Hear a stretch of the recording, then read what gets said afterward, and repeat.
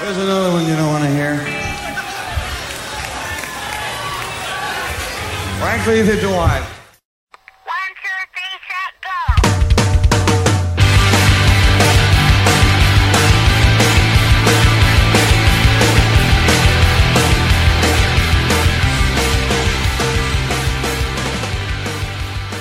Hello and welcome to this week's episode of the Power Chord Hour podcast. As always, I'm your host, Anthony Merchant. Thank you very much for checking out another episode.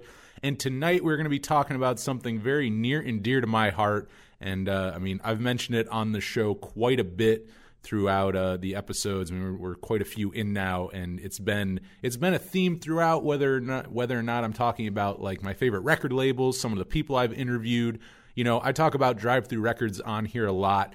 And we're going to do it a little more today, but it's not just going to be me. Today I have my buddy Zach Gorszewski on the phone, and we're going to be talking all about Drive-Thru Records, our favorite Drive-Thru albums. And I mean, this is a hard one. I've mentioned on here before, you know, I mean, my top 5 goes back and forth constantly, but I have there's a few that stay solid in there. So, I mean, I've kind of kept those.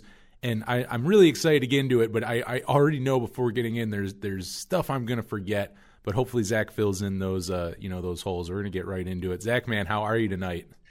I'm good. How are you? Doing good, dude. I've been excited to do this. I mean, you're as big of a Drive-Thru fan, if not bigger than me. So, I mean, I love it. You know, definitely got to have someone on here, you know, who loves it equally to talk about it. So before we get into our top 5 favorites, I mean, why don't we talk about how we both got into Drive-Thru? I'll let you start. Do you remember the first Drive-Thru band you heard and, like what year and everything it was?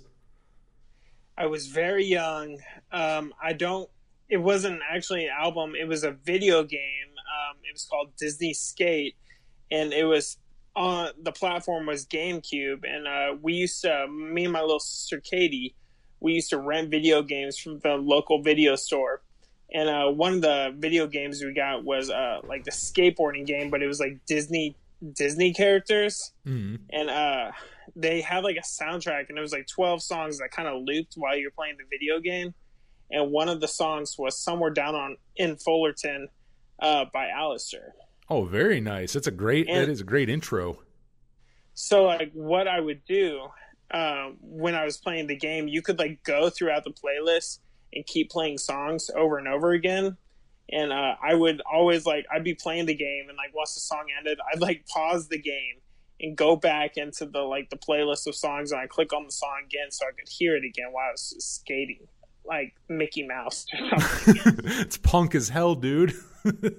Yeah, and I was like really young, and like it was like probably like way later when I realized like what that was or like what the band was, because you know how that is. Oh yeah, like I'm sure at the time you weren't like right that second you didn't know that this band was on Drive-Thru or like what they were about or anything like that, you know. Not at all, but I believe that was my first exposure to Drive-Thru, and I think even like around that time too, there was a movie called Clock Stoppers that was put out on like Nickelodeon's like late night movie channel or something. Classic movie. I love a great soundtrack too, by the way.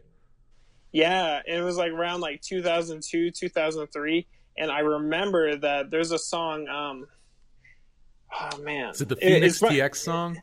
No, it's the Newfound Glory song, and it's The Minute I Met You. Yes, that one. Yeah, I do. That is a good one.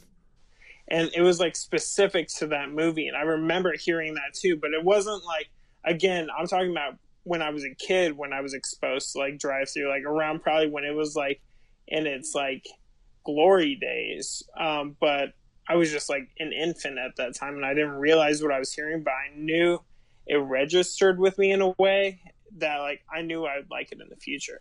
That's funny because I didn't think about that, but I definitely saw Clock Stoppers when it came out in theaters, so maybe I had exposure before even remembering it. Now that you bring that up, maybe that may have been like one of the first times I heard them too, because that would have been. I know the soundtrack itself because it really is a good soundtrack. There's Newfound Glory, and I think there's a Phoenix TX song on there too, and there might be another Drive-Thru band, I want to say. And you're right, that was like the glory days. That would have been like right there at what I would say is like Drive-Thru's peak. probably at like their peak of popularity, height of popularity was when that movie came out. And I mean, you know, that was really cool.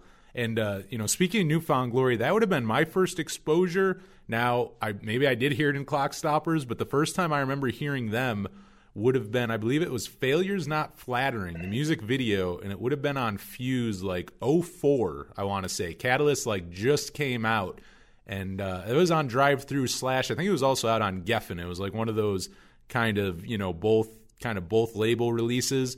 But that's the first time I like remember hearing a Drive-Thru band. It was like you were saying with Alistair, like I didn't really know anything about Drive-Thru records. I mean, I got into New Found Glory and ended up buying Catalyst, but I really, you know, I didn't really pay attention to the label, didn't know anything about it. I will say though about New Found Glory, I mean, I loved Failure's Not Flattering. That's a great song, but that video is so damn good too. That and All Downhill From Here. I mean, I forgot this. And I was just watching some New Found Glory music videos, I don't know, like a couple weeks ago. I kind of went down a rabbit hole, probably when I was getting ready for this podcast.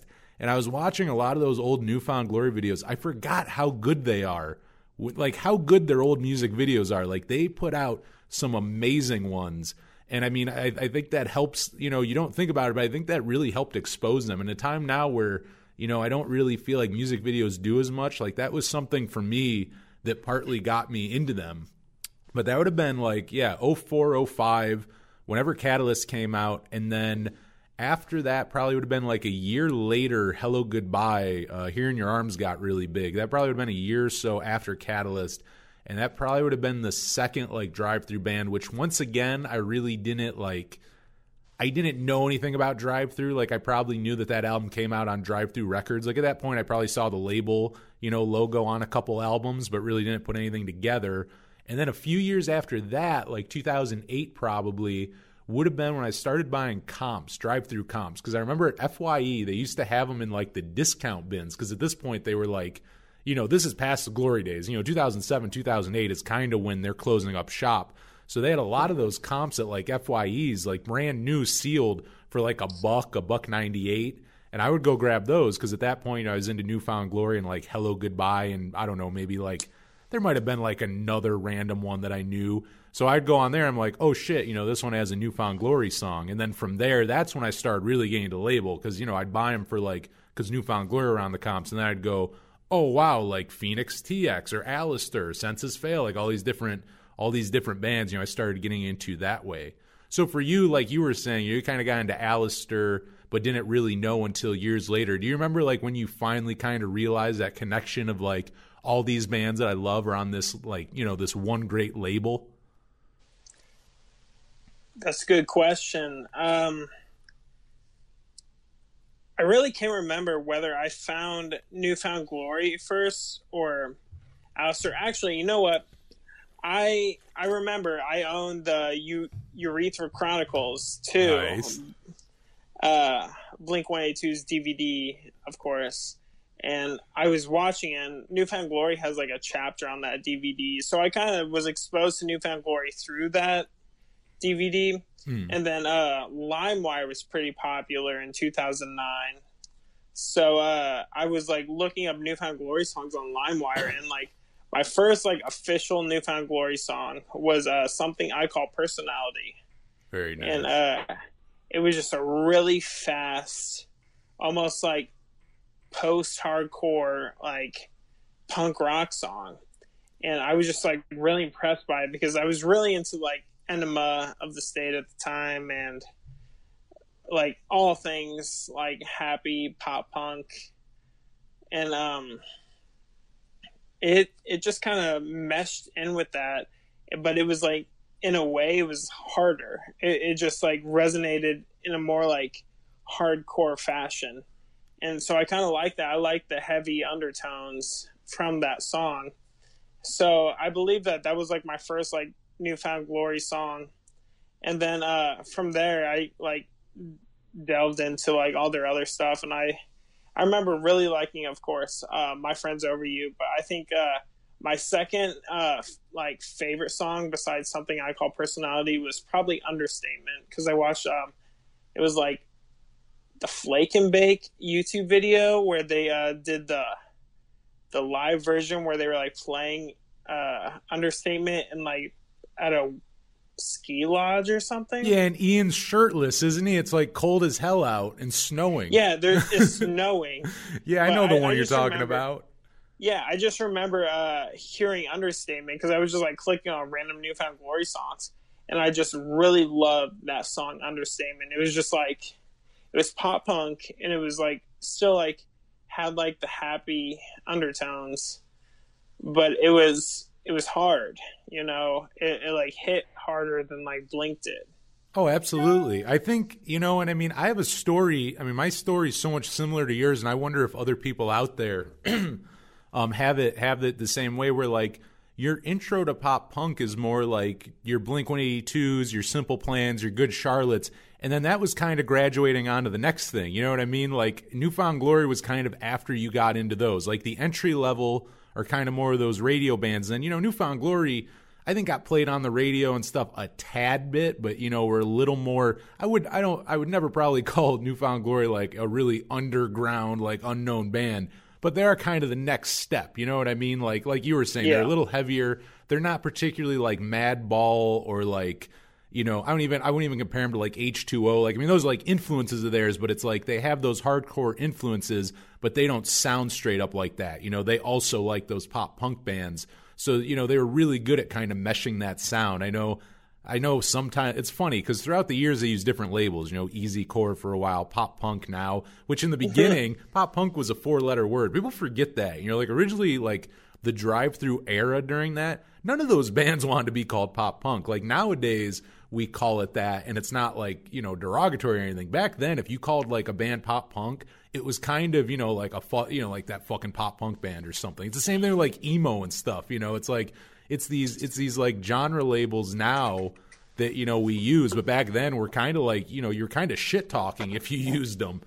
But, you know, yeah, Newfound Glory, I'd be interested if other people were like us, where, yeah, that's kind of that point of entry. You know, you start with like Blink 182, you graduate to Newfound Glory, and then from there you end up finding, yeah, all the other bands on Drive-Thru and, you know, so on and so forth. But, you know, we're going to talk all about Drive-Thru, but why don't we start? We're going to talk about our top 5 favorite Drive-Thru releases, and we'll start at number 5 and go down. Now, Zach, what is your 5th favorite Drive-Thru release? I would have to say my 5th favorite Drive-Thru release is the Drive-Thru Records compilation, Welcome to the Family, that was released in 2001. Hell yeah, very good choice. And it literally, it's my favorite for so many reasons. Probably my first favorite reason is that, like, when they released the compilation, it came in like a cardboard pizza box that like fit the CD. So like you open up the pizza box and like the CD's inside, and it has like a Drive-Thru sticker in the CD or the pizza box as well. And the actual disc itself is a pizza. It is like the coolest. So It's the neatest packaging.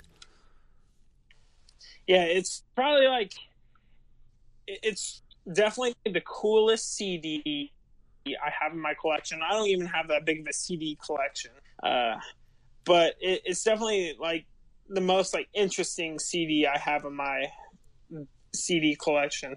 But aside from that, the packaging itself, it just has like every Drive-Thru band that you could think of on this compilation, and more or less some of their better songs.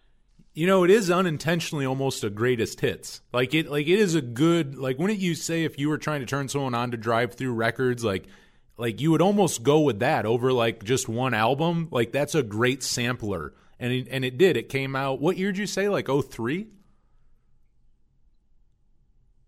It was November 2001. 2001. Okay. So yeah, I mean, you think of that and it's like they didn't know then, but you look back now and it's like that's like during one of their best eras. Like they had some of their best bands signed at that point. I mean, there's some of their best bands you can think of are on that comp. You know. Yeah, it's Alistair, Finch, Homegrown, Movie Life, Midtown, Newfound Glory, Something Corporate in the Starting Line, and your favorite, the Benjamins. The Benjamins, motherfucker. Hell yeah. Great. Yeah. And their best, I would say probably their best song and probably best known song as well, which is, that one's a classic. Yeah, that whole comp is just so solid. Do you have a particularly favorite song off of it?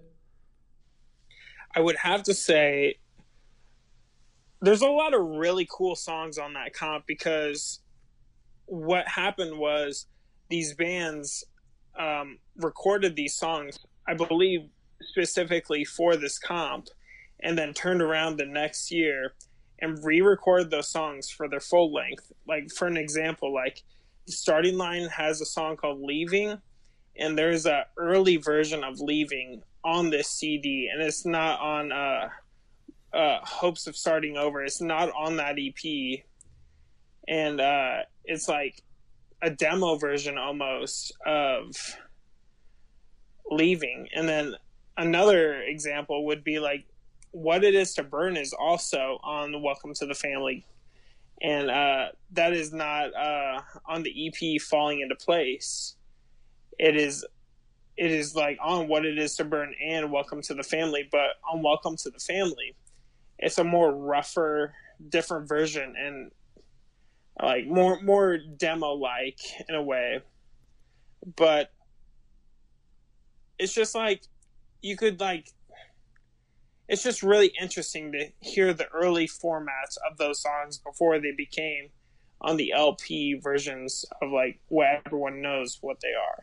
Oh, absolutely. I mean, you're definitely right on that, because there are a lot of earlier versions on there, and you kind of hear more energy in a lot of those songs. And I was going to ask you, I mean, like you mentioned What It Is to Burn, I actually prefer that version. Do you have a preference? Do you like that one more? Or do you like the final studio version more? So overall, I like the final studio version more, but they have like a more like synthesized like techno version of the intro. You know what I'm talking about? It's like almost like a synth intro on the studio version of What It Is to Burn, but in the demo version of What It Is to Burn, it almost sounds like it's like broken up strings, like violins. Yeah, there are cellos. Yeah, I prefer like the broken up string version on the demo. I just wish they would have stuck with that. But artists do what they want to do. I mean, it's a jam either way, no matter what version you're listening to. But yeah, I do like what you're saying, because you know what, I probably would like the studio version more with the strings, including if they doctored it up a little, because I mean the production on the studio album's so good that if you think about it, like if you think of what they would have done with strings, that could have really sounded really good, like layered in there and everything. Because I'm not a big fan of that. I think that's part of why I like that one more. I don't really like that intro that's more kind of techno like. I like those strings a lot more, for sure. But then you also they just recently put out that Welcome to the Family on vinyl. I have not seen a copy yet, but I've always thought that was an amazing one to put on vinyl. I've forever thought this thing would look awesome on record. And I know you have a couple copies. I mean, what does the vinyl look like? You want to give a little like rundown for people who are, I mean, if they're listening to this, they're probably aware of that cool, like they know what we're talking about, how rad that comp is in the pizza box. How does it look, like as a full-fledged now big ass like regular sized pizza box? So it literally is one big ass pizza box. It is literally the size of a pizza box, which is even more cool. It comes in like 4 different variants. I think one yet to be released as of right now. The one that's yet to be released is like a solid gold. But the ones I have 3 different variants. I have a solid black, I have a split black and gold, and then I have a splatter gold and black, where it's like, splatter variants. Oh yeah. But it's very cool. The packaging's very much the same. The pizza box, all the graphics on the pizza box are identical. It has the same Welcome to the Family photo album with all the gangster photos of like the Starting Line and Newfound Glory and Finch. And it comes with a vinyl slip mat which is on one side it's a pizza, but the other side it's like flat black with the drive-through records logo in the center. Oh, nice. So it's really cool. I think that was their way of like compensating for not having the record actually look like a pizza, because the CD looks like a pizza itself. So I think that was a really cool way of doing it.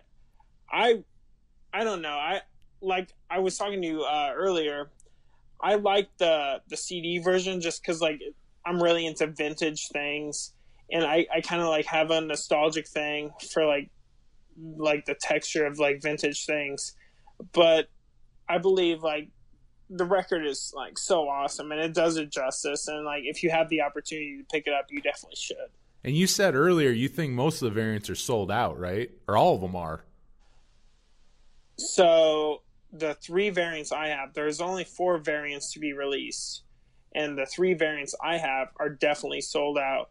But the solid gold one has yet to be put online yet, and I don't know when that will be put on the market. But yeah, it's a record that's in pretty high demand right now. That's pretty rad. I mean, yeah, if anyone's listening, I mean, good Godspeed if you're looking for a copy. Hopefully you get one. But I really have. I always thought that would look awesome on vinyl, and I'm happy that it finally, got the vinyl treatment. And it's crazy to think, too, like you were saying it being vintage, but you know what? You're not wrong. That thing's almost 20 years old. I mean, that's insane to think about. But then again, so many of these albums, probably on both of our lists, you start thinking about it, they're pushing about 20 years now, which is also why me and you probably, neither of us were really around for that beginning thing, because you start thinking about it, you go, well, if that thing's almost 20 years old, then I was like 7 when it came out. You were like 5. You were like 5. Like you started thinking about it, like I wasn't 3. we were little 5. ass babies. Yeah, we were little ass babies, dude. We weren't punk enough. We were little poser ass kids. We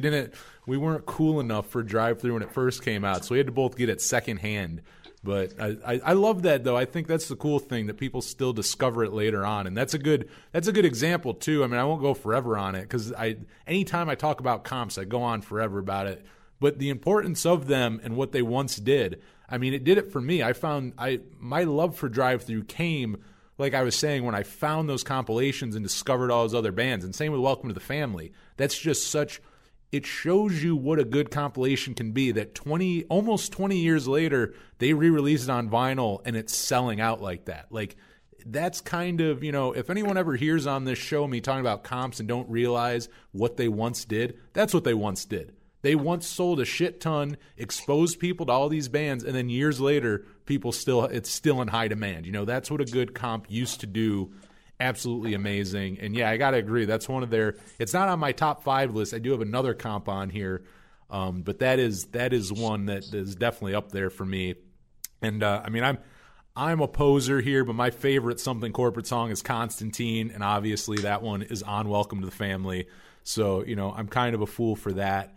But my 5th favorite Drive-Thru release, mine would have to be The Movie Life with Has a Gambling Problem. I love both Movie Life. Actually, they have 3 full lengths. I love the first album's not too bad. I believe it's called It's Go Time. Not a bad record, but I mean, they really kind of got their sound on This Time Next Year. But what I love about Has a Gambling Problem is to me, it's when they were the most finely tuned. It's a great in-between of what they did on This Time Next Year and what they did on 40-Hour Train Back to Penn. I think it's and production-wise, I think it's their best production, because it's not a polished EP, I wouldn't say, but I think it's their cleanest sounding. Like I love 40-Hour Train Back to Penn, but the snare on that thing sounds so weird to me, and I don't know why. I've never liked the snare on it. And then I feel like This Time Next Year is very, kind of, it's more raw. It's supposed to sound like that. And I feel like Has a Gambling Problem was this really good in-between where it's still this scrappy pop punk band, kind of like Newfound Glory, where they're kind of a pop punk band, also kind of hardcore. They're kind of in the middle there. And I just think it's them at their absolute best. I think those are like 5 of their best songs. there's a lot of bands who do EPs, and a lot of times EPs end up being like their best thing because it's this like in between, it's not it ends up being like, if you really like the album before, like I'm saying, like you really like their debut, but this is in between. It's not their sophomore album. There's less pressure on it. I think that's the other thing. There's less pressure with EPs because it's just kind of something to release, I feel like. And they just went in and did it. And it just, I don't know, I think it came out amazing. Now, the other thing, too, is I feel like 40 Hour Train Back to Penn, though it's not totally different. I don't think it sounds just like the EP, but I forget that. After they had that whole, which I mean, a big part of what they, sing about on that record, but after that terrible van accident they had, that, I mean, I think inevitably put tension on the band and ended up being a big reason why they broke up. But I mean, I think a lot of that also had to do with some of the more darker sounds and lyrics on 40 Hour Train Back to Penn. But it's kind of interesting where they're going with Has a Gambling Problem, and I would almost wonder if 40 Hour Train Back to Penn would have sounded more like that, had they not, like had that accident, wrote all those songs and stuff, and it was more like, hey, we're going more for this polished pop punk thing. And I mean, that's just why I love that one. I love everything the Movie Life did, but I think that EP was their best. Do you like the Movie Life at all? I love the Movie Life. Hell yeah. It's not in my top 5, but actually before they got signed to Drive Thru, one of my favorite songs about the Movie Life is called Fake Blood.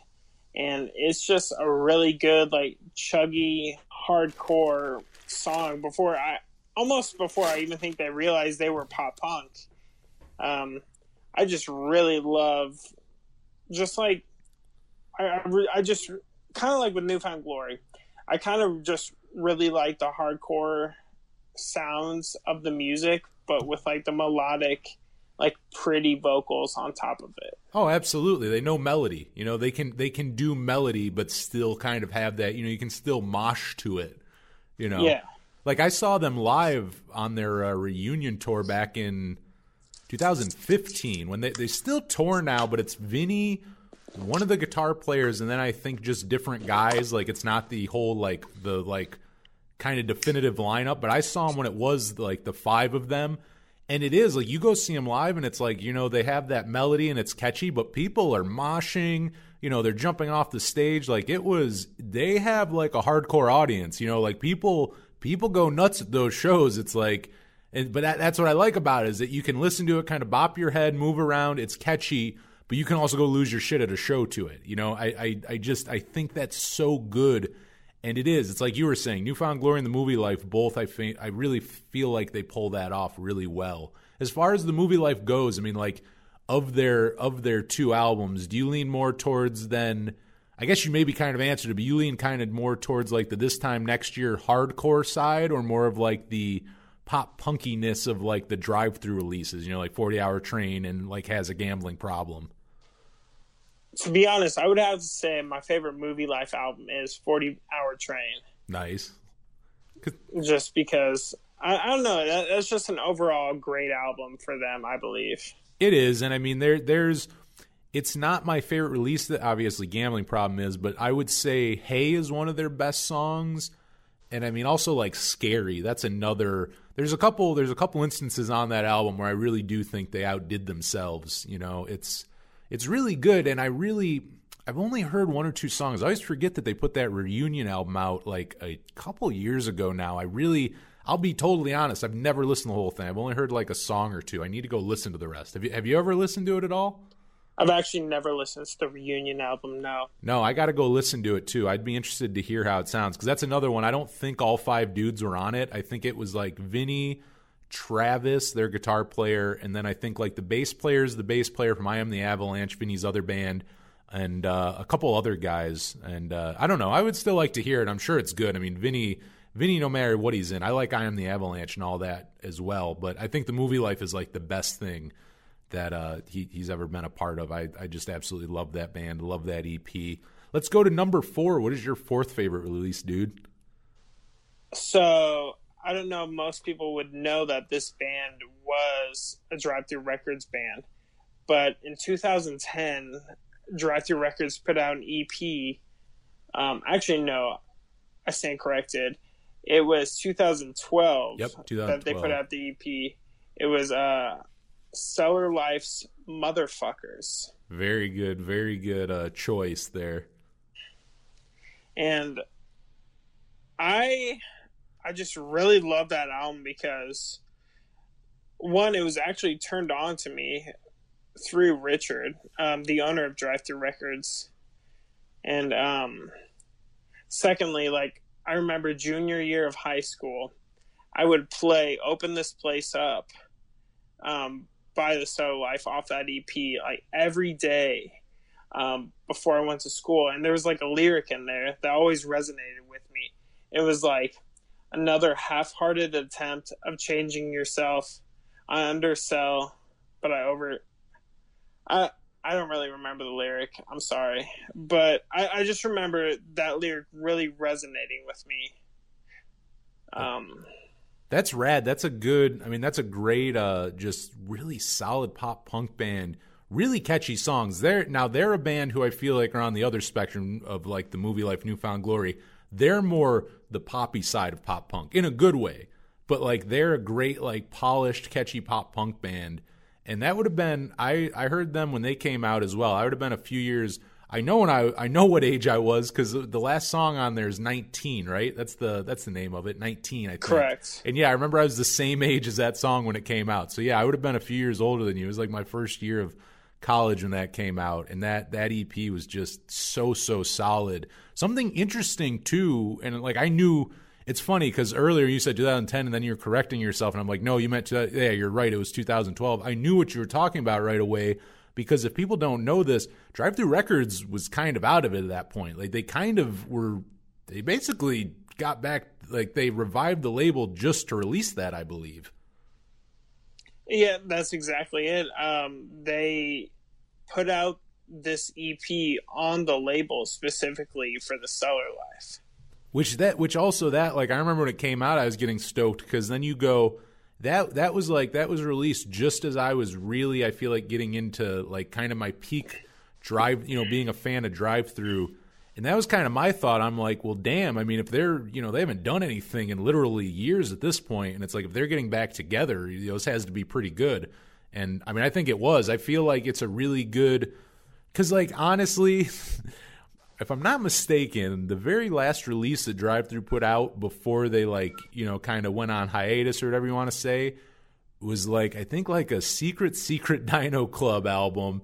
I'm not talking shit. It's just not like, I don't know, to me, the legacy of the label and the things they put out, like, I think the Stellar Life is more of a representation of what the label did and the strong points of it too. So I think it was kind of cool that they kind of came back and put that out, as like the next, an actual official release too, and it's like, I think that's a great, that's a great way to get back, because it's like that band I think was just so heavily influenced by what Drive Thru did, like 10 years prior, and just fit on there even better than a lot of the Drive Thru bands did at the end, at the end of the label the first time around. I feel like the Stellar Life were a better representation of even them. And then, also kind of a cool thing too, a little factoid, their drummer was the drummer from Cute Is What We Aim For. I can't think of do you remember his name at all? I can't think of his name. It's like Tom, I think. It's like Tom Falcone or something? Yes, actually. I think you're right. I think his last name is like Falcone. Yeah, but he's the OG drummer of Cute Is What We Aim For. He played on both Cute Is What We Aim For records, and he played on that. He's a really good drummer. But yeah, no, man, that EP is solid. I mean, you have anything else to say about it at all? Well, first of all, I wanted to correct my statement before because I remembered it while you were talking, because I was racking my brain for this. The lyric that I would literally resonate with before school every day, my junior year of high school, it was like, "No, another half-hearted attempt of changing myself. I overconsume, but I undersell." It just kind of reminded me of like, I think I should be greater than what I perceive myself to be to like my peers. Yeah, it makes sense. And like, that's how I know like music resonates with people differently, but that's how I resonated with this song specifically. And I just really loved the song. The guitar work on this album was insane. Really good. Shout out to Dave. Dave was just like an insane guitar player for the Stellar Life. And I know he recorded all the guitar parts. And that the EP all around was just like a really good album. And I know actually I was really into the Stellar Life at the time because Richard turned me on to them.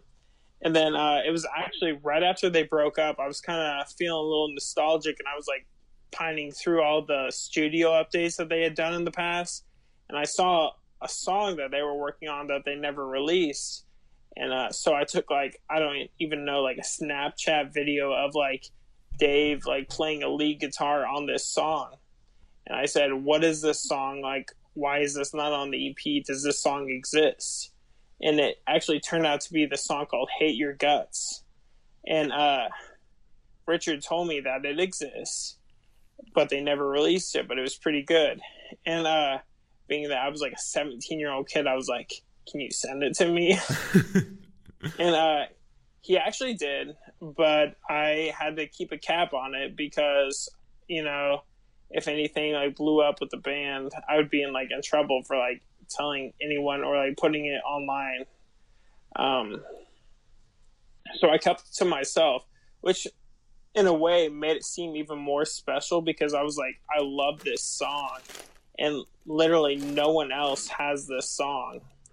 And I was just, I was really impressed with that specific song because I really wanted that to be on Motherfuckers, but it was just a really great overall pop punk song, but it also had like metal elements to it, which is like, you know, what I love in pop punk. Oh, absolutely. That like you said, Dave, right? Dave's the guitar player's name?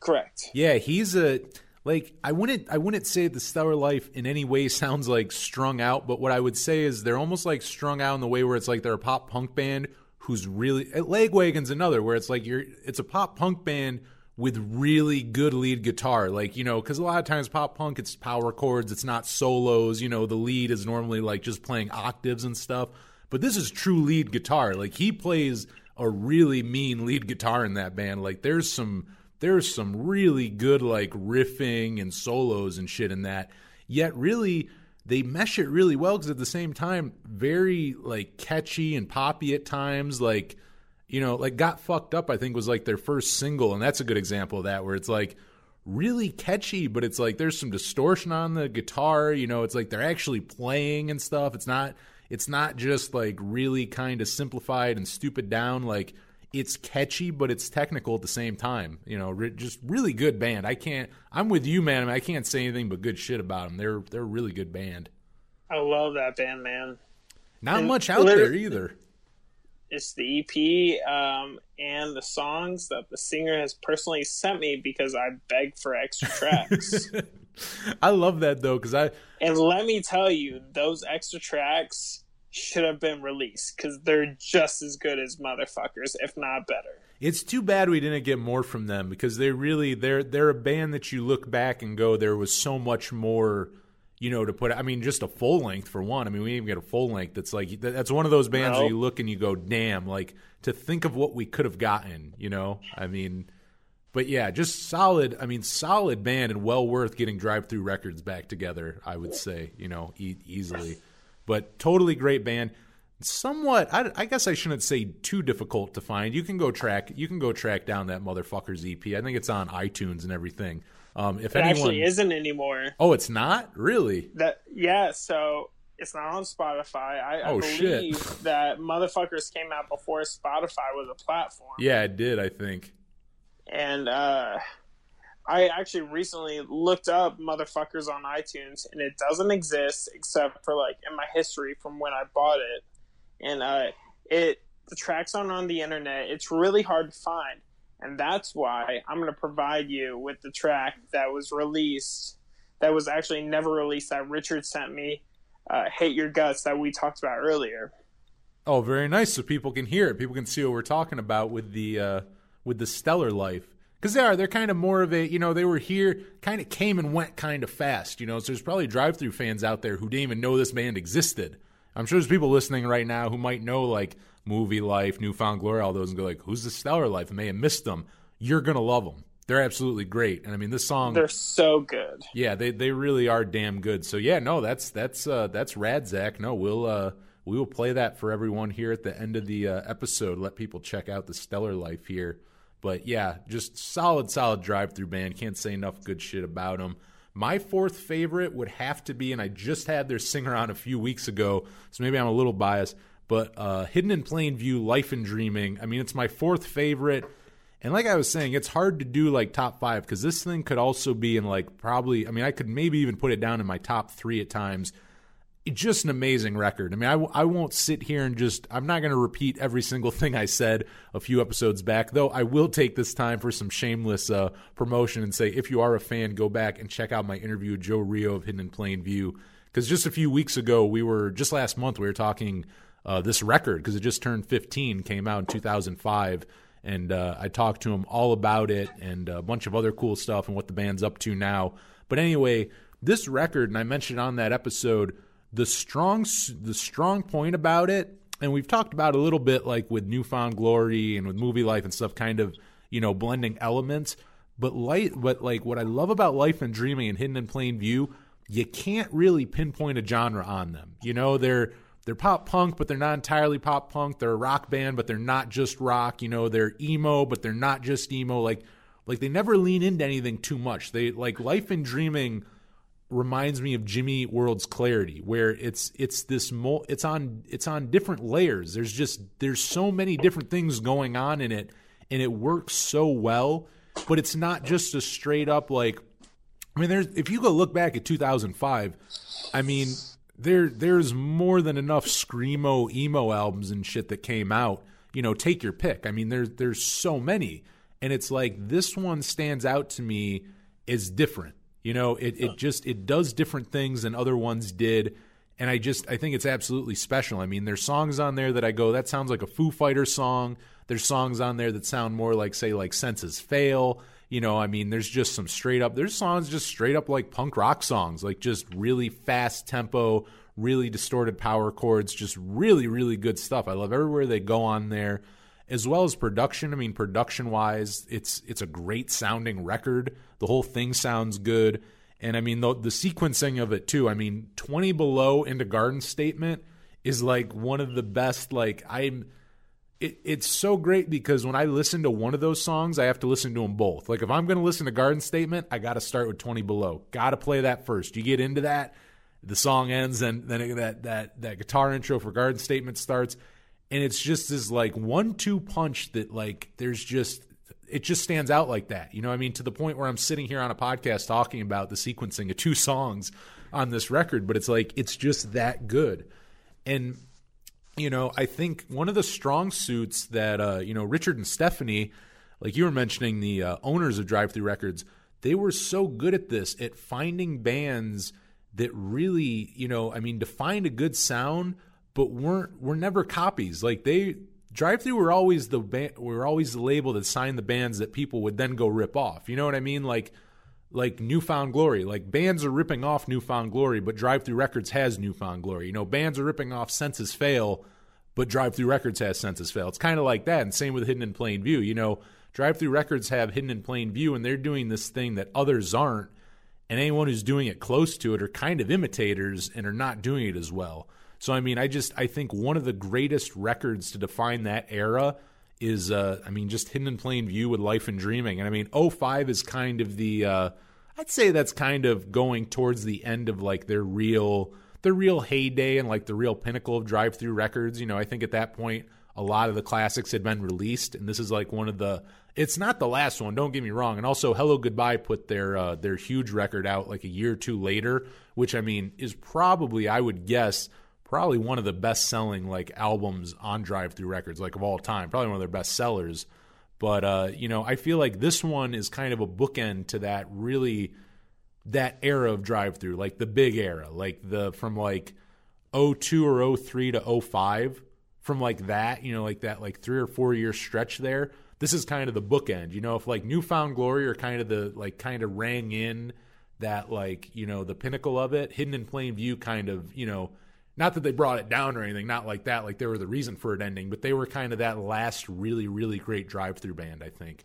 And just in that way, I just think they're really, they did different things that a lot of other bands didn't do, and I think on Life and Dreaming particularly, they just, it's amazing what they did. So, I mean, yeah, that has to be my fourth favorite. I think I've talked to you a little before. I mean, you kind of like Hidden in Plain View, but you're not super familiar with them, right? Correct. I looked them up when you were talking about them, and I would have to say I haven't listened to 20 Below, but I would have to say that Garden Statement is my favorite Hidden in Plain View song. That just shit because goes hard. it goes hard, and I love those hard pop punk songs. I mean, you can't listen to that song and not scream in the bridge. Like, spill the ink and spill your guts again. Like, you gotta, it doesn't matter where you're at. Like, I don't care if you're in a crowded, I guess right now you shouldn't be in a crowded space, but if you happen to be in a crowded space even, that's the shit to yell, is to sing along to that song. Because it's just so sing-alongable. That's not even a word, but it is now, because that's how good Garden Statement is. It's sing-alongable. And particularly that bridge, and it just goes everywhere too. Like, that's the other thing. It's the best Hidden and Played in View song for sure, and I think it's a great representation of them because it goes different places. You know what I mean? Like I said, I don't want to go too far in this because I have a whole episode, a few episodes back, talking about this record, ad nauseum. But like, it goes all these places. That song's pop punk. It's also rock. It's like a little, there's screaming in it. There's some screamo. There's some emo. Like, there's like 5 or 6 genres in there, but at the end of the day, it's also just plain view, or not plain view, it's Hidden in Plain View, and it's just good. I think that's like the best representation of that band. So, if for whatever reason, if you're listening to this and never heard Life and Dreaming, definitely go check that out and, listen to both of us. Garden Statement, best song. But do like I said, go listen to 20 Below into Garden Statement. You won't regret it, or just go listen to the whole goddamn album. That is a great record. Now let's go on to number 3, man. What is your third favorite drive-through release? I would have to say my third favorite drive-through release is What It Is to Burn by Finch. Very nice. Classic record. So my first What It Is to Burn track that I discovered was obviously the title track, What It Is to Burn. And I think I found that through the music video, just like looking through music videos of drive-through songs. And the music video is really weird. It's really cool. It's just like it's very just a very emo video. Like the skyline is pink with like naked trees, and like Randy, the lead guitarist, is playing a Tom DeLonge Strat. Like, it's just like emo in every aspect possible. It's very 2002 or 2003. I can't remember.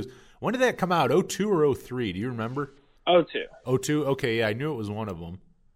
Yeah, and I think that's another reason why like I was drawn to a lot of the guitar work from drive-through bands, is because literally all my favorite drive-through bands for the most part played, or at least one of their guitarists played, a Tom DeLonge style guitar, which is just like a Fender Strat with a single humbucker and a single volume knob. And Randy played it in What It Is to Burn. I know Matt from the Starting Line played one as well. Johnny from Homegrown, he did too.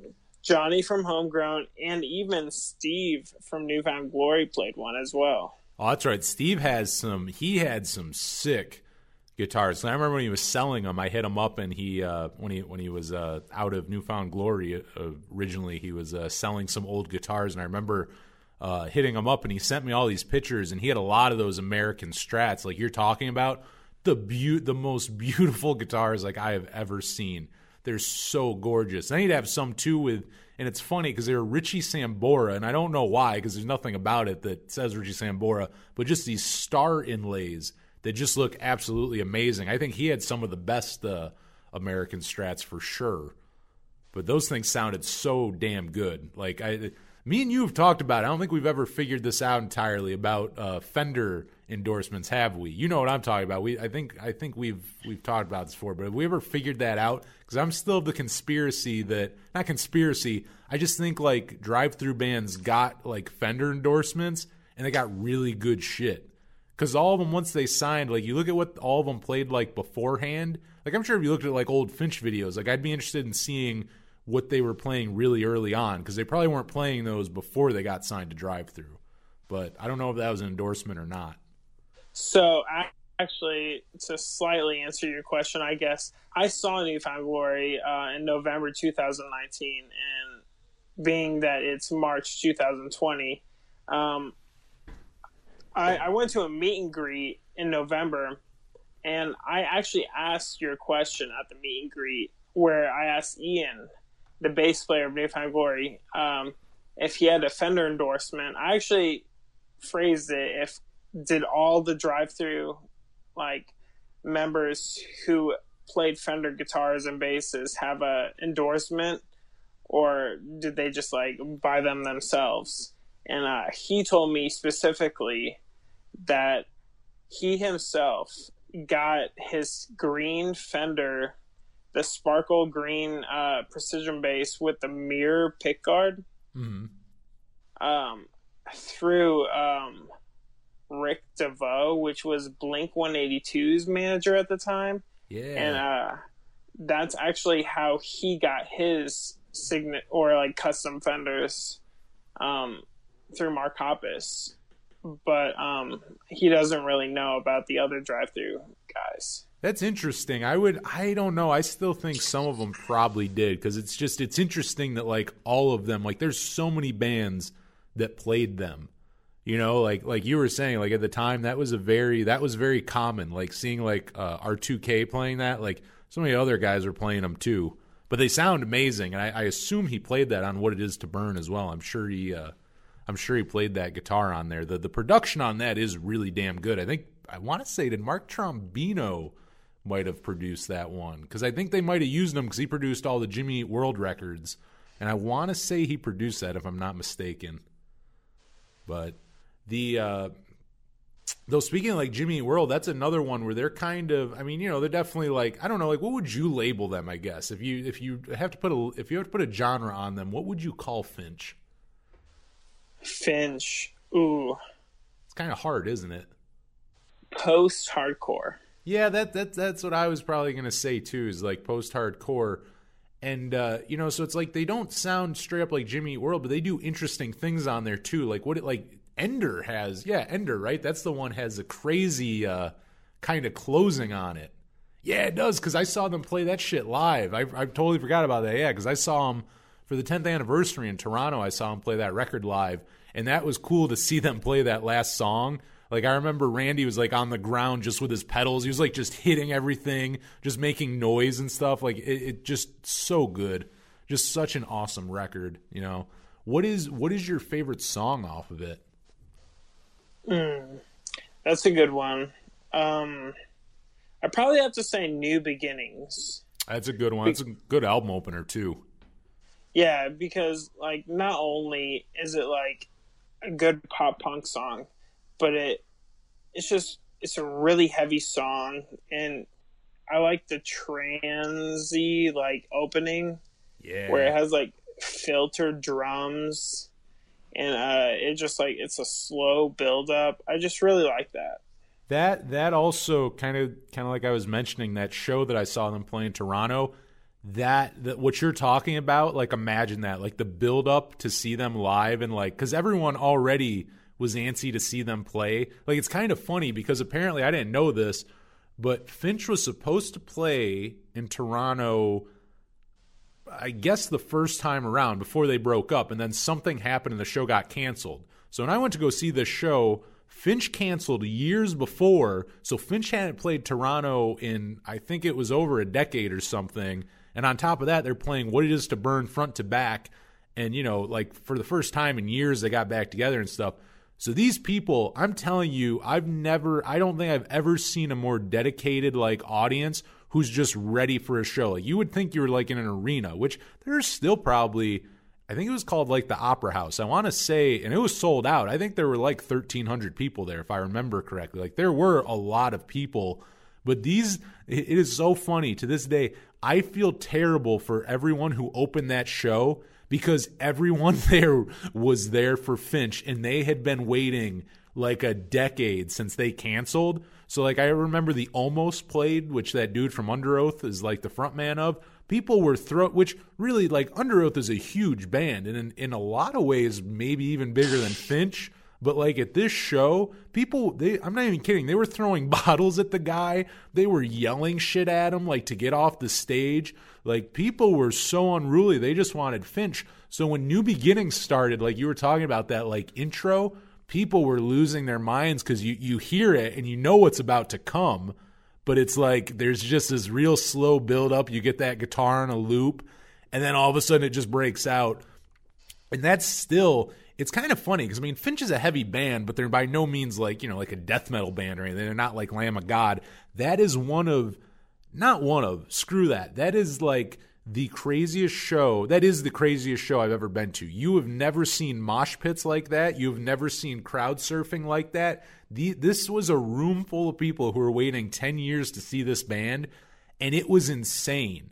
Like, I had bruises on me afterwards. It didn't stop. Even the slow songs, like the moshing didn't stop. I remember like starting like kind of far right. I remember being almost front row, but I was far right and like a couple songs, not even a couple songs. And I think by like the end of New Beginnings or Pictures of You, I was in the middle. Like all of a sudden I got knocked over like 30, 40 feet from where probably more from where I originally was. Like it was just that. Like feet never stopped moving. People were going nuts.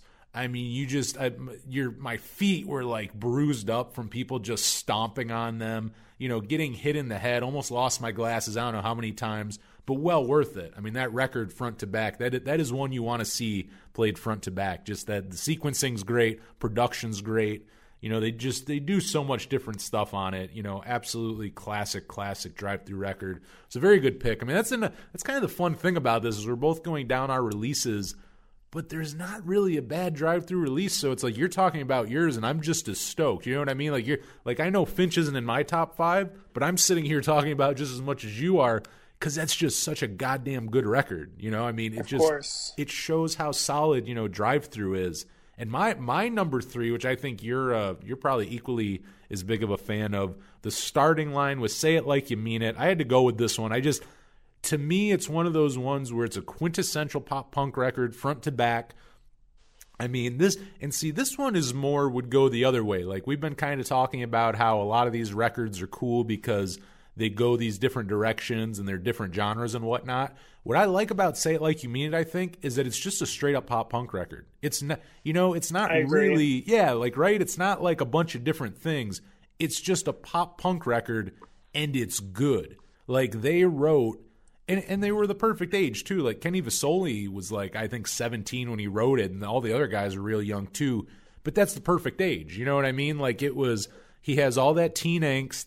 He has, you know what I mean? Like Girl Broke His Heart. Like he goes, writes this amazing pop punk record, and it's just so innocent too. I think there's an innocence to it. I think it's a band who had they did a couple things at that point. They had that with Hopes of Starting Over EP. And they did a couple things when they were still called Sunday Drive. There were a few things out there. So this was a band who I think had a little time under their belt, you know, kind of understanding more what they wanted to do.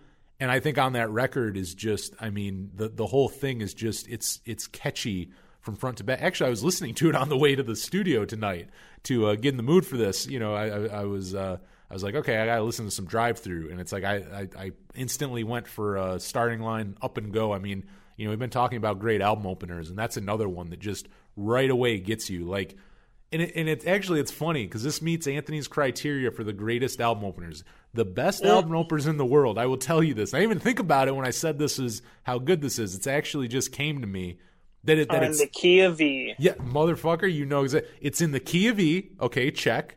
Are there power chords? Are there distorted power chords? Yes, check.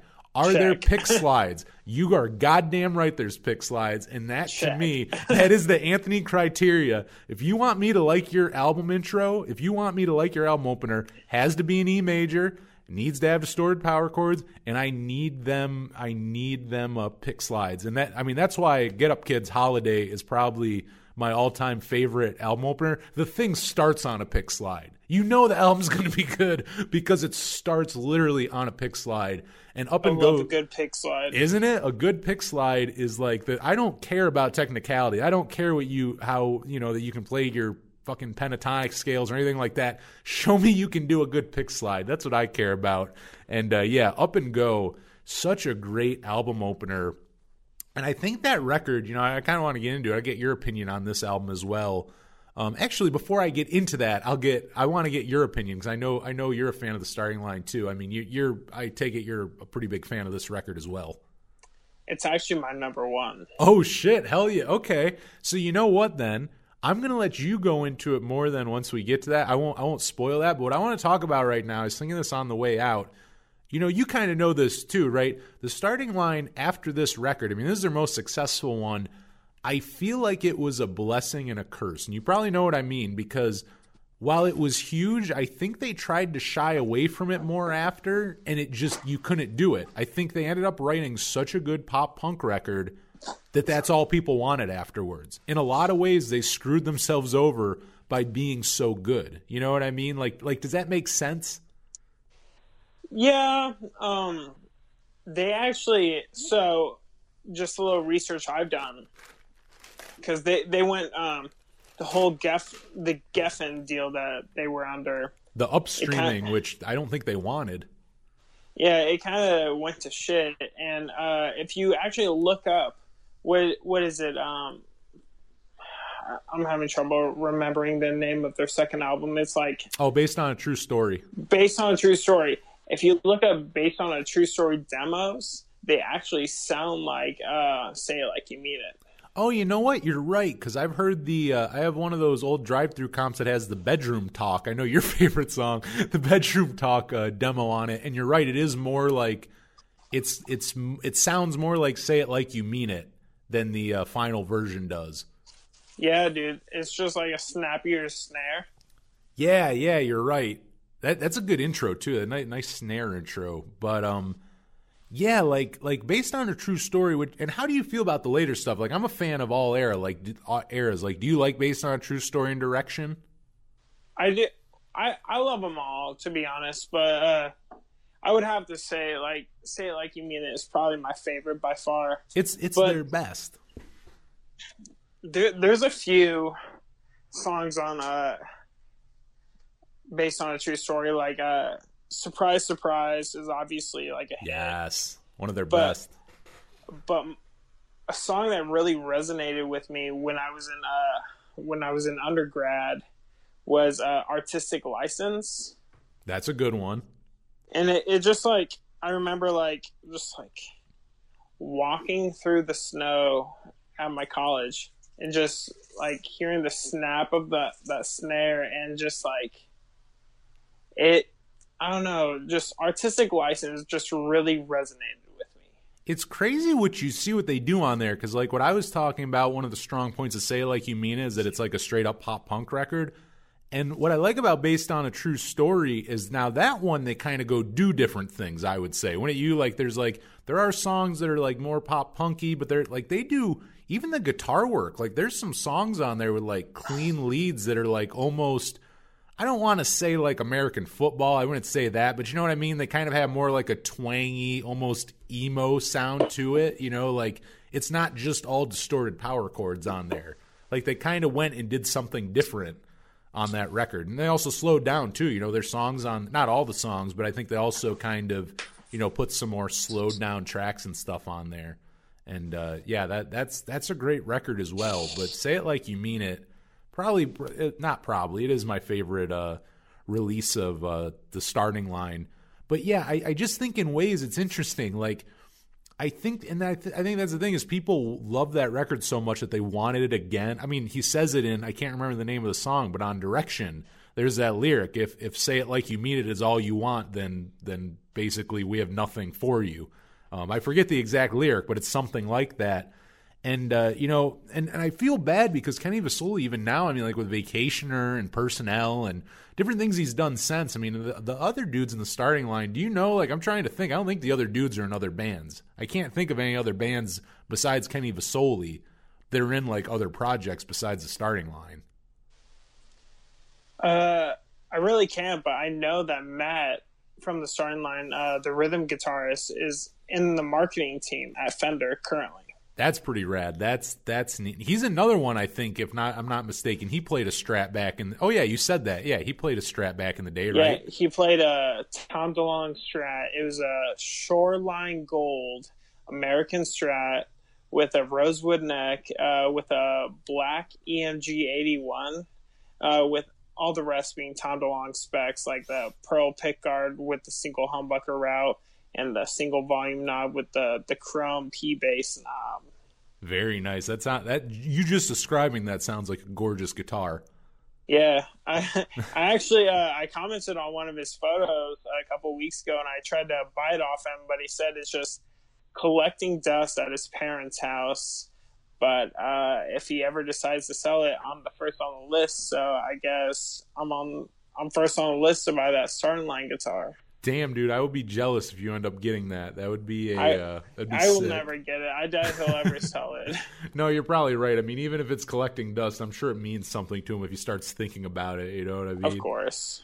Kenny has a really great bass that he plays now. I mean, the starting line don't do a ton now. You know, they do a few like shows every year. I think this year or last year was their 20th anniversary, I want to say. But, you know, when they do play live, Kenny has a really rad bass. And I asked him about it because it looks really old because it's beat to hell. But apparently it's a 2008, which is really funny to me because if anyone sees the starting line play live since basically I think like 08, basically, yeah, when the bass came out, when he bought it in 2008, he's been playing it. And if you look at it, it looks vintage, but it's not. It's just beat to all hell. But not intentionally either. Not like quote unquote road worn. It actually is road worn, which I think makes it, you know, that much cooler. Because I'm with you, dude. I love like looking up the you know, the gear and stuff. I mean, as a musician too. I mean, I drive through shapes so much of, you know, my musical taste and what I do as well. That yeah, I love looking into that. And you know, on Say It Like You Mean It, the production sounds great. Guitar tones sound great. Everything on it sounds good. I guess a little, not really sidetrack, still goes to it, but like I was just saying about like the tones and stuff, I mean, Drive Through Records, would you say that overall, I mean, you yourself, I don't know if we talked about it yet, you know, you have your band Kickstart and, you know, you're a musician, you do a bunch of different stuff as well. I mean, would you say that? Is that fair to say? Drive Through Records bands, pretty big impact on your songwriting and as a musician? Oh, of course. Before I even realized that it was. They were influencing me. Just like, I mean, obviously, like Blink impacted a ton of Newfound Glory and like starting line, of course. But it was just, I wanted to go for like happy pop punk, like tone. But once I found like Newfound Glory, I kind of went for a little bit of heavier sounds. With my guitar tone.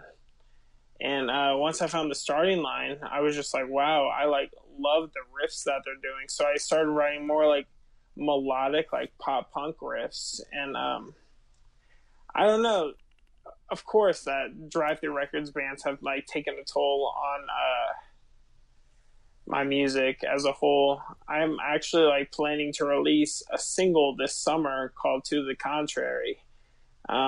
And a lot of people have compared it to Newfound Glory's Sticks and Stones album. So that's kind of cool. I think that's fair. I've heard it, and I would say that's a good comparison. I would definitely say your music. You know, I guess kind of a loaded question since I know your music, but yeah, I would definitely say your influence, and in a good way. You hear it and you're like, oh hell yeah! Like I can hear what you're listening to. You're listening to the same things I do, and I mean, me as a musician as well. I mean, it's all those bands. I mean, whether it's Alistair, Newfound Glory. I mean, a lot more of the pop punk side, I'd say, than the because I'd say like Census Fail, things like that. Like I'm a fan of Census Fail. I don't know that like I've ever really written anything heavy like that, but like more of the pop punk side, definitely.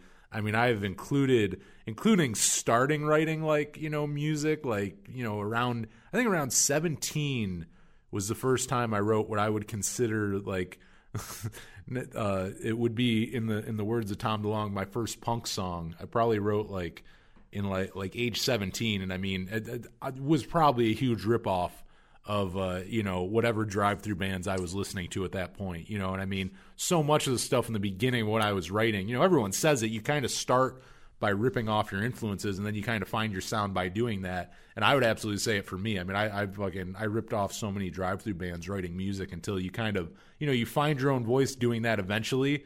But you start off ripping off anyone, and who better though than drive-through records bands? They all sounded great. Like when you talk about pop punk of the early 2000s, it's drive-through records. Like they represent it. They are that sound. So it's like, if you're gonna rip someone off, rip off the best. and that's I won't throw you in there. I won't throw you under the bus, but I'll throw myself under there. You rip off the best. Rip off drive-through records bands. But just kind of aside there. Yeah, I mean, as a musician too, I think for both of us, we have a lot in common, and I think that's a big similarity just as musicians. I mean, our how much drive-through has influenced us and impacted our music. But let's keep moving on here. We both have a couple left, so let's go to number 2, man. What is your second favorite drive-through release? My second favorite drive-through release is Sticks and Stones by Newfound Glory. Fuck yes. That's all I can say. I will have to say that aside from Alistair, when I mentioned that Somewhere on Fullerton was my first drive-through song, whether I knew it or not, my second drive-through song was something I call Personality, and I found that through LimeWire. After doing research through Blink 182, I guess. But something I call Personality introduced me to Sticks and Stones, and through that I found Understatement. And after I listened to Understatement, I'm like, well, I better listen to the rest of the album because I bet it's amazing. And it actually it's still one of my favorite albums to this date. And the album is just golden all the way through. There's not a track I skip on it when I sit down with it. There's just so many good tracks on it. The lyrics, I know Steve Klein wrote most of the lyrics. I know Chad wrote the chorus for My Friends Over You, but Steve wrote the verses, and that's what shines to me is the verses. The lyrics that are more intimate and that actually mean a little more than just pop lyrics, I guess. But what shines to me on this album is the lyrics and the guitar tones. And it's definitely once spring hits, once it's warm weather, for the foreseeable future, it's definitely one of the albums I put in my rotation because it's just one of those albums that just lifts me up like nothing else can. Yeah, there really isn't a bad song on it. I mean, you're right about that. Right away with Understatement, all the way to the story so far, it's the whole thing's good. There's really not a bad track. And I forget sometimes, there's certain albums where if I don't listen to it for a while, I'll put it back on and I sometimes forget that every song's good. So it's I'll be oh, I'm in the mood for Understatement. You put Understatement on, and then you can't turn that record off because you go, holy shit, I'm not going to skip any of these. It just keeps going and going. You're I forgot how good all these songs are. I did the same thing with Life and Dreaming before I interviewed Joe Rio. I mean, I listened to that album, but I started listening to it more when I was going to interview him, and it'd been a little while since I listened to Life and Dreaming front to back like that. And then I did, and it did the same thing where you're oh, there's not a bad song on here. And I definitely do the same thing with Sticks and Stones. I think that's probably them really on point. Because it's what I was saying with the movie Life, where I liked Has a Gambling Problem because it's kind of in the middle there of This Time Next Year and 40-Hour Train. And I feel that's what Sticks and Stones was. It's more produced than their self-title record, but it's kind of, I think it's more pop punk than what they did later on, because I think what they were doing, not that they ever got super heavy, but I mean, you follow their career just like me. There was a while there where I think they were kind of trying to go against the whole we're a pop punk band and tried to do more kind of the heavier side. And I feel on Sticks and Stones, it's their best, leveling that out of we're a pop punk band, but we also love, hardcore bands. And I think that one just, it sounds the best. Some of their best songs. Steve Klein, man, I mean, really, I'm not going to sit here and shit on Newfound Glory or anything like that. I still love that band, but I will say this. I think Steve wrote their best songs. I think you look now that he's not in the band. Once again, I'm not bad talking them or anything like that. They're still a great band. But I will say, as far as their music goes, I do think that it did take a hit when Steve was out of the band, and you start to realize who was writing a lot of those lyrics, and it was him. He wrote, I mean, they still write great music. I think lyrics, though, he wrote the best lyrics. He really just wrote some really special ones. I think, and I didn't notice it at the time, really. I'll be completely honest. I mean, like, I like their lyrics, but it wasn't something I thought of until he was out of the band, because people started talking about it. You know, that, like, I remember when he was kicked out, and it, you know, you would see people talk like on Absolute Punk, and you know, people would kind of say it, I know, to the guys in New Found Glory, how, like, you know, Steve wrote those songs and he was writing this and that, and I never realized that. And then I went back and I'm like, oh yeah, you know, he really does write some really, really good lyrics. You know, and that's another one. I mean, for you, like, kind of lyrically, is there a song that stands out most on Sticks and Stones for you? Like, lyrically even. It doesn't even have to be musically, but is there one where you have, like, either a really favorite line, or there's one you just love the most because of the words? Yeah. So I was actually thinking about this earlier. You know, I don't want to keep just talking about Something I Call Personality, because literally, like, some of my other tracks, before I talk about my favorite lyric, some of my other favorite tracks is It's Been a Summer, Never Give Up, obviously Understatement, Sunny's a good one too. Yeah. And then The Great Houdini is, like, another one of my, like, favorites. But probably, like, to wrap it up, of my other favorites is probably, like, Belated. Belated's a really good song. Yeah. Now, wait a second. I'm trying to think. This is so funny because my favorite song on that record, I can't think of the name off the top of my head.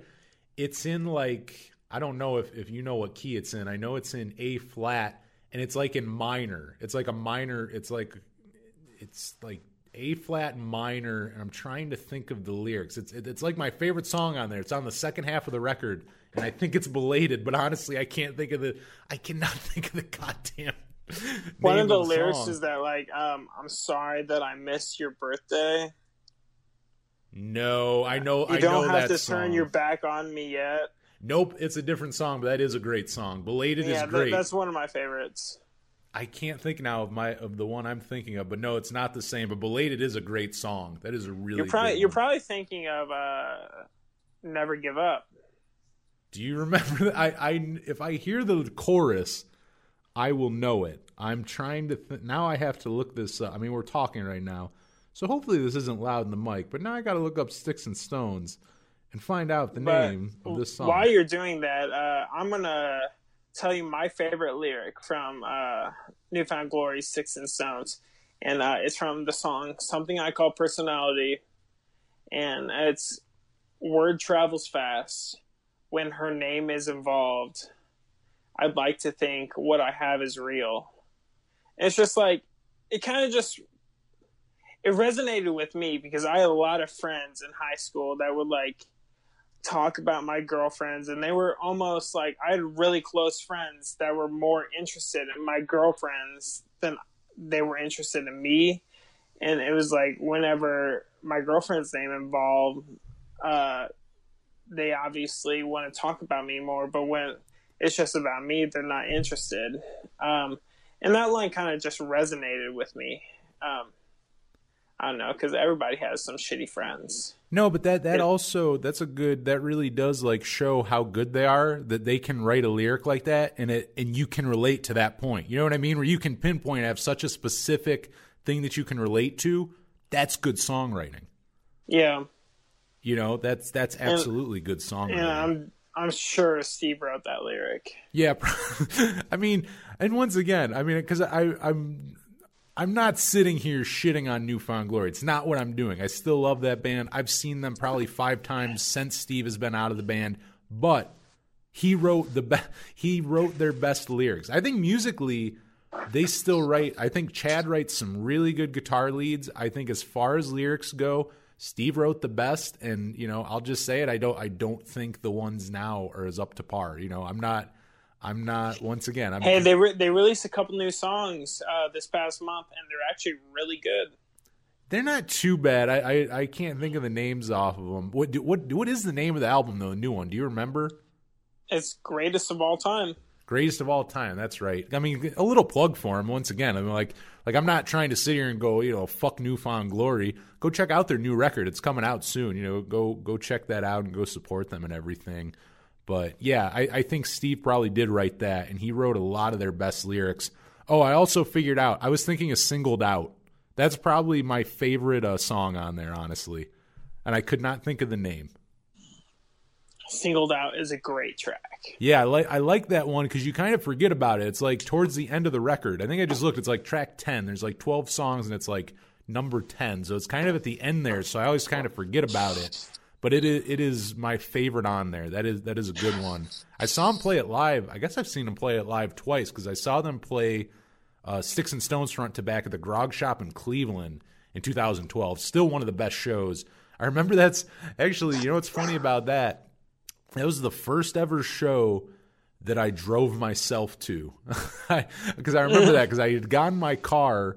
I've got my first car. This was 2012. So I got my first car in like end of September, and that show was like late November, early December. And that was the first show that I ever drove myself to, and that long too. That was which nowadays I've traveled so much, I can drive 15 hours and not give a shit. But back then I drove like 2.5 hours to it, and on the way home I'm like, I'm tired. Like I drove like an hour. I'm like, oh, it's kind of tired. Like I'm tired. I need to like lay in my back seat for a minute and take a nap and stuff. I look back and laugh now. Like that was such a huge, like driving haul or something. But yeah, that was my first one. Driving myself to, and yeah, I remember going and seeing them at the Grog Shop. Light Years opened. The first show sold out. They played 2 shows, and normally if you've ever seen New Found Glory in Cleveland, this is very, I guess, local. It doesn't make as much sense if you're not from there, but New Found Glory would normally play House of Blues in Cleveland, which holds, I don't know, I think like 1,200, maybe a little less, and the Grog Shop holds like, I think 300. The Grog Shop is where the smaller bands play, and then the next size up is House of Blues. So you kind of go that way. It's like kind of a New Found Glory would play like a House of Blues, and then I'm trying to think of a good example of like a band the size that would play like the Grog Shop normally. But anyways, it normally wouldn't be New Found Glory. That was an intimate spot for them. So them playing that front to back, the first one sold out. It was them with The Story So Far. Not their first album, but that Under Soil and Dirt probably just came out. Ooh. That one sold out. I love that band. That's why I mentioned it, dude. And actually, fun fact: The Story So Far got their band name from New Found Glory's Sticks and Stones album. The last track on New Found Glory's Sticks and Stones is titled "The Story So Far." Oh yeah, no, they and then who was it? Steve or Chad who produced was it Jordan who produced the one after that? What You Don't See, Steve. That's right. Then didn't Jordan produced it? Jordan did the artwork. That's right. Okay, yeah. So how funny is that? Yeah, they're named after New Found Glory, and then Steve produced that, and then I thought Jordan had something to do with it. Yeah, Yeah. I'm sure that's huge for them. I got to say that has to be as a band like. Because I'm sure both of us as musicians can imagine that. Like, you name yourself after the band, and then, like, the singer's doing your artwork and the guitar player's producing your album. That has to be pretty damn cool. And they also take you on tour, that's pretty neat. But, seeing them play that record at Grog Shop, it's kind of like that Finch show where people were just going fucking nuts for What Is to Burn. It was kind of the same thing, an even smaller crowd. Because that's the thing, that Finch show... I think that place, I looked it up once, and the capacity was like 1,300. So that was not a small show by any means. That was a theater show. This New Found Glory show was in a dive bar.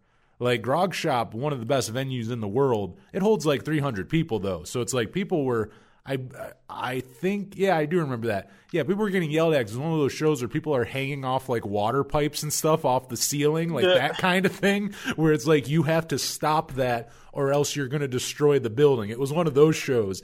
And I remember, here's how hard that show went. I couldn't wait for Sunny because I was already out of breath. And what's Sunny? That's like track 4, right? That's like one of the first songs on there. Yeah, one of the first slow songs. Yeah, and it is, and it's like that's what I was waiting for because everyone was going so hard, me included. I was going fucking nuts up front. I was like, okay, we need Sonny now because I need to not have to jump around and like mosh and stuff. Like I need to be able to just stand still for a minute. So I was so happy when they played that. Like that's how good it was that like, you know, you're almost waiting for the couple ballads. There's not many, but you're kind of waiting for like that and The Story So Far and a couple others on there that are a little slower. So it's like you can kind of catch your breath for a second. I mean, that record just translates great live, and it was just absolutely amazing to see him play it front to back. I know they've done a couple of those, and I also saw him play self-titled. I saw them play self-titled 2 years prior at House of Blues. They did play that in Cleveland, and then they did the intimate one with Sticks and Stones. Those are the two I've seen. Have you ever seen them play any albums front to back? Because I know they've done that quite a few times now. Even a couple of years ago for like their 25th anniversary, I know they were going to cities and playing like, hell, I think they might have played like 4 albums live. I think they played like 2 nights and they played like 2 albums each night. Have you ever seen them play any of those albums live? Actually, I have not. No? You've seen them live though a couple times. Oh yeah, you have. You were just talking about it. But how many times have you seen them live? Newfound Glory, I've seen them once this past fall at the Castle Theater in November. And the other time I saw him was summer of 2012 when Steve was still in the band, which was like a good time to catch him too. Yeah, that would have been it was like a year before he was out. I've no longer, I think the band I've probably seen most is like Hawthorne Heights. I've seen over 20 times now. I literally don't remember. Yeah, it's over 20 because it was over 20 like 5 or 6 years ago. So I've seen them 20 plus times. But there was a time in my life where Newfound Glory was probably my most seen band. And that's another one off the top of my head. I don't know how many times I've seen them, but I'd go with 8 or 9. Here, I'm not going to stand here. I won't sit here and do this too long, but I'm going to try to remember for you all right now because that's what you all, I'm sure, are waiting to hear. The first time I saw them, Christmas Bash in Buffalo 2007, right when Coming Home came out.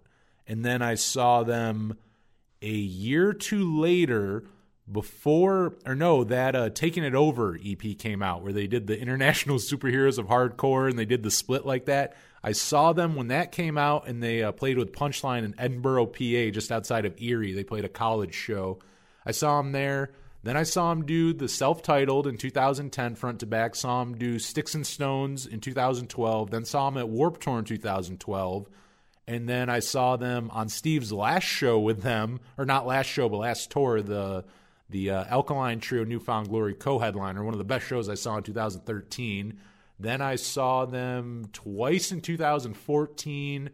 I saw them once in 2016. That would have been, And then I saw them twice in 2014. Saw them once in 2016 at Warped Tour San Diego. And I think that's the last time I saw them was Warped Tour San Diego 2016. So I guess it has been a couple years. But and I might even be missing a show or two in there. But I've definitely seen them throughout the years. And like I was saying earlier, still really good live. I mean, you know, I'm not making it. We're not making it entirely a Steve Love fest. Obviously, both of us like his input in the band. But he was great in it. But they're still really good live. I gotta go see him live again. Yeah, I just saw Newfound Glory live in November this past year, and what is it, March now, and they were just as cool. I'll have to tell you, the next day, actually the next 3 days, I had to recover because my neck was sore from headbanging so hard. Very nice. That means it's a good show. If you feel like shit the next day physically, and I'm not even talking about like hungover. I didn't drink at all. No, dude, I didn't drink at all. My neck just hurt for like 3 days. I was in pain. I took ibuprofen because I headbanged so hard. There's so many shows that like I've never like drank at the show or done anything and just felt the most messed up the next day. That was a show for me for sure. I remember seeing MXPX in 2015. It was them, Five Iron Frenzy, and Chris Rowe of the Ataris. And I just remember MXPX. I was in the pit, and I didn't even drink. Like I didn't even have a drink there. And just from circle pitting that entire time, I went and vomited after in the bathroom of the Agora Theater in Cleveland because I dehydrated myself. Like I just went so hard then I just started throwing up after and was just physically, I felt terrible the next day. Like, it is so funny, but that is the sign of a good show, including if your feet hurt, because it means people were probably stepping on your feet. That's always, that means something good for me, because I'm really wearing like Vans slip-ons with like no support. So it's like if the top of my feet hurt, it's because people were jumping on them all night, and that means I was having fun. Like, that's a good sign. Like, if you get beat up at a show like in that way, it means it was a good show. You know, like it's funny how that works. But it's like if you leave a Newfound Glory show feeling like someone beat the shit out of you, it means you had a good time. You know? That's true. I mean, I used to go to the Story So Far shows a lot, and if you look up what the Story So Far shows looks like in 2013 to 2014, I know they've kind of mellowed out now, and they're kind of like more of like, I don't know, just a chill band, I guess. But in 2013, 2014, those shows were insane. Like, I went to 5 shows in 1 year just because that's how big of a fan I was at the time. Mm-hmm. And I literally remember being front row. There was no gate. It was just like one of those stages that like came up to your waist, and you were just like pressed up against it. And I remember there was this young girl that was pressed up against the stage, and this large, overweight man was crowd surfing, and he fell on her face, and he broke her nose. Oh my God! I looked over at this girl, and she was like looking all around like she was scared, and her nose was sideways. Jesus Christ, dude! and No. the manager, like the tour people from like the Story So Far were like kind of like doing both hands, like crawl across the stage, like come back here, like they were doing that, like come back, and like I just remember like seeing this girl with like her nose sideways crawling across the stage of the Story So Far. Yeah, so dude, those shows used to go really hard. I only took my sister to what was it? 3 of them. So I went to 2 without her. But when I took my little sister, I was definitely being like a typical big brother, like watching out for her, because those shows were just like too insane. I mean, after you see a girl with a crooked nose like that, I can't blame you for being a little overprotective of your sister at a Story So Far show. That kind, it's funny that kind of reminds me. I'll bring this up real quick, then get to my second favorite. But similar to that, I went to the Take Action tour in 2011. It was, and the 2 co-headliners that year were Silverstein and Bayside. And I remember the Swellers open. I think that band Texas in July, and Polar Bear Club. I think it was a really good show. But Silverstein never got to play because while Bayside was playing, and this is another one where it's like a really good crowd, everyone was really into it. But someone was crowd surfing, fell, I believe, on either the ground or the barrier, and cracked their head or neck. No, I'm sorry. I believe it was their neck. The show got shut down. To this day, I don't know what happened to that person. The show, all of a sudden, the power got shut down. They were on their last song, too. They were doing Devotion and Desire, I believe. It was their last song, and, like, there had to be a minute left of that song. Could not have been, like, a minute left in their set. And yeah, I think it was a girl too. I think some girls like crowd surfing. People were going nuts for it. I remember moving back because I was kind of like, at the time, I really wasn't like, I wasn't into that. Like, I liked being up front, but I didn't like when shit got crazy. I would kind of move back. So I went back. But yeah, I just kind of remember seeing her there and then not. Can you hear me? I can hear you now. Sorry, you cut out. Oh, you're all good. But yeah, like, I remember seeing her crowd surfing, then you just didn't see the girl anymore. And then, yeah, it was like the power got shut down. Like, there were like those, what do you call them? Like, you know, like when, I can't think of it, they're like fire lights or whatever. Like, the emergency lights were on, but like everything else was killed in there. Like, the power was killed to the stage. Like, everyone got escorted out. This was fast, man. Like, this happened in like, I think 10 minutes later, people are getting like pushed out. All of a sudden you realize, oh yeah, we're not seeing Silverstein. Like, we're not, like, this isn't happening. I remember my aunt took me. We were up in Buffalo, and I had to call her early. I'm like, yeah, it's over. Like, she didn't even drop me off all that long ago. And it's like, yeah, it's over. And she got there. There's, like, ambulances. There were, like, multiple ambulances, police. And, I mean, it's, to this day, I wonder what happened to that girl. I mean, I never heard anything that she died, but I swear I heard it was her neck. Like, she fucked her neck up, which anyone I've asked said that's not a good thing. Which, I mean, considering they shut the show down and Silverstein didn't get to play. So whatever happened, however that ended, I mean, I know she was in a, you know, I know she got sent out in an ambulance, but either way, it was not good.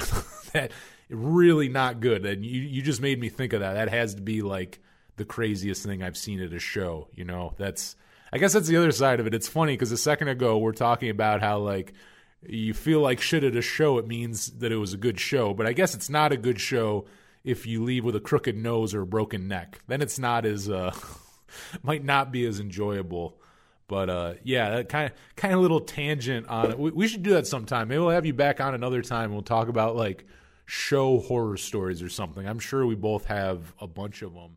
This is your Power Chord Hour host, Anthony Merchant. Sorry for a barging in here, but that is actually going to be part 1 of me and Zach's discussion on our top 5 favorite drive-thru releases. This one went about 3 hours long, so I thought we would cut this up. And this is the first half. Next week, we will play the second half. And, you know, just kind of easier to digest, I think.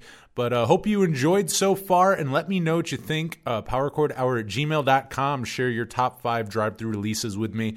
Let me know what you like listening to from the label. And we'll be back next week. You will find out our second and our first favorite releases from, I mean, my favorite record label of all time. And I will speak for Zach and say his favorite as well. But until next week, for the Power Chord Hour podcast, I'm Anthony Merchant. Thanks for listening.